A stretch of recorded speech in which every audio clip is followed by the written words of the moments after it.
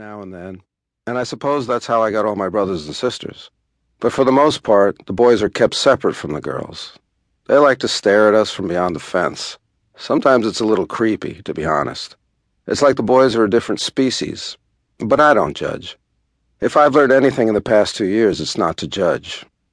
I guess what I'm saying is since the beginning of civilization, boys and girls have been kept separate, so we don't expect anything different.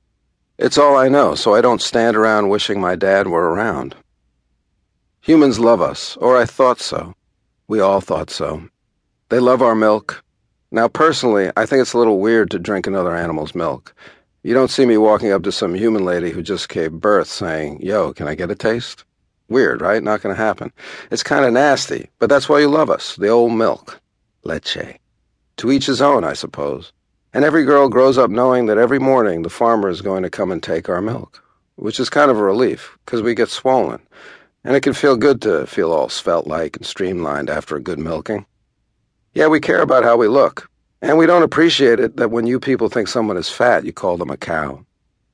And pigs aren't very happy about the whole pig or swine thing, and chickens are pissed too about the chicken thing, which secretly makes me happy because roosters are the biggest pain in the haunches God ever created.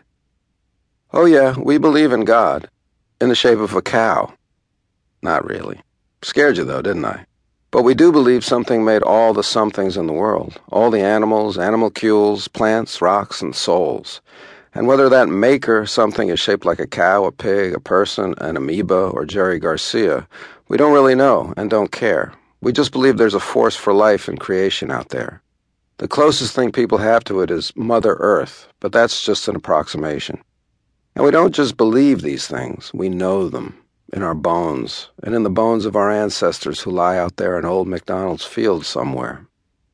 Man, I am one digressive cow. You're going to have to get used to it. Homer was pretty digressive too, wasn't he? So I got a precedent there. Before I tell you what happened, let me give you a little more backstory, tell you what my life was like before the event. That's what I call it, the event, or the revelation, or the day the patty hit the fan. Let me set the scene.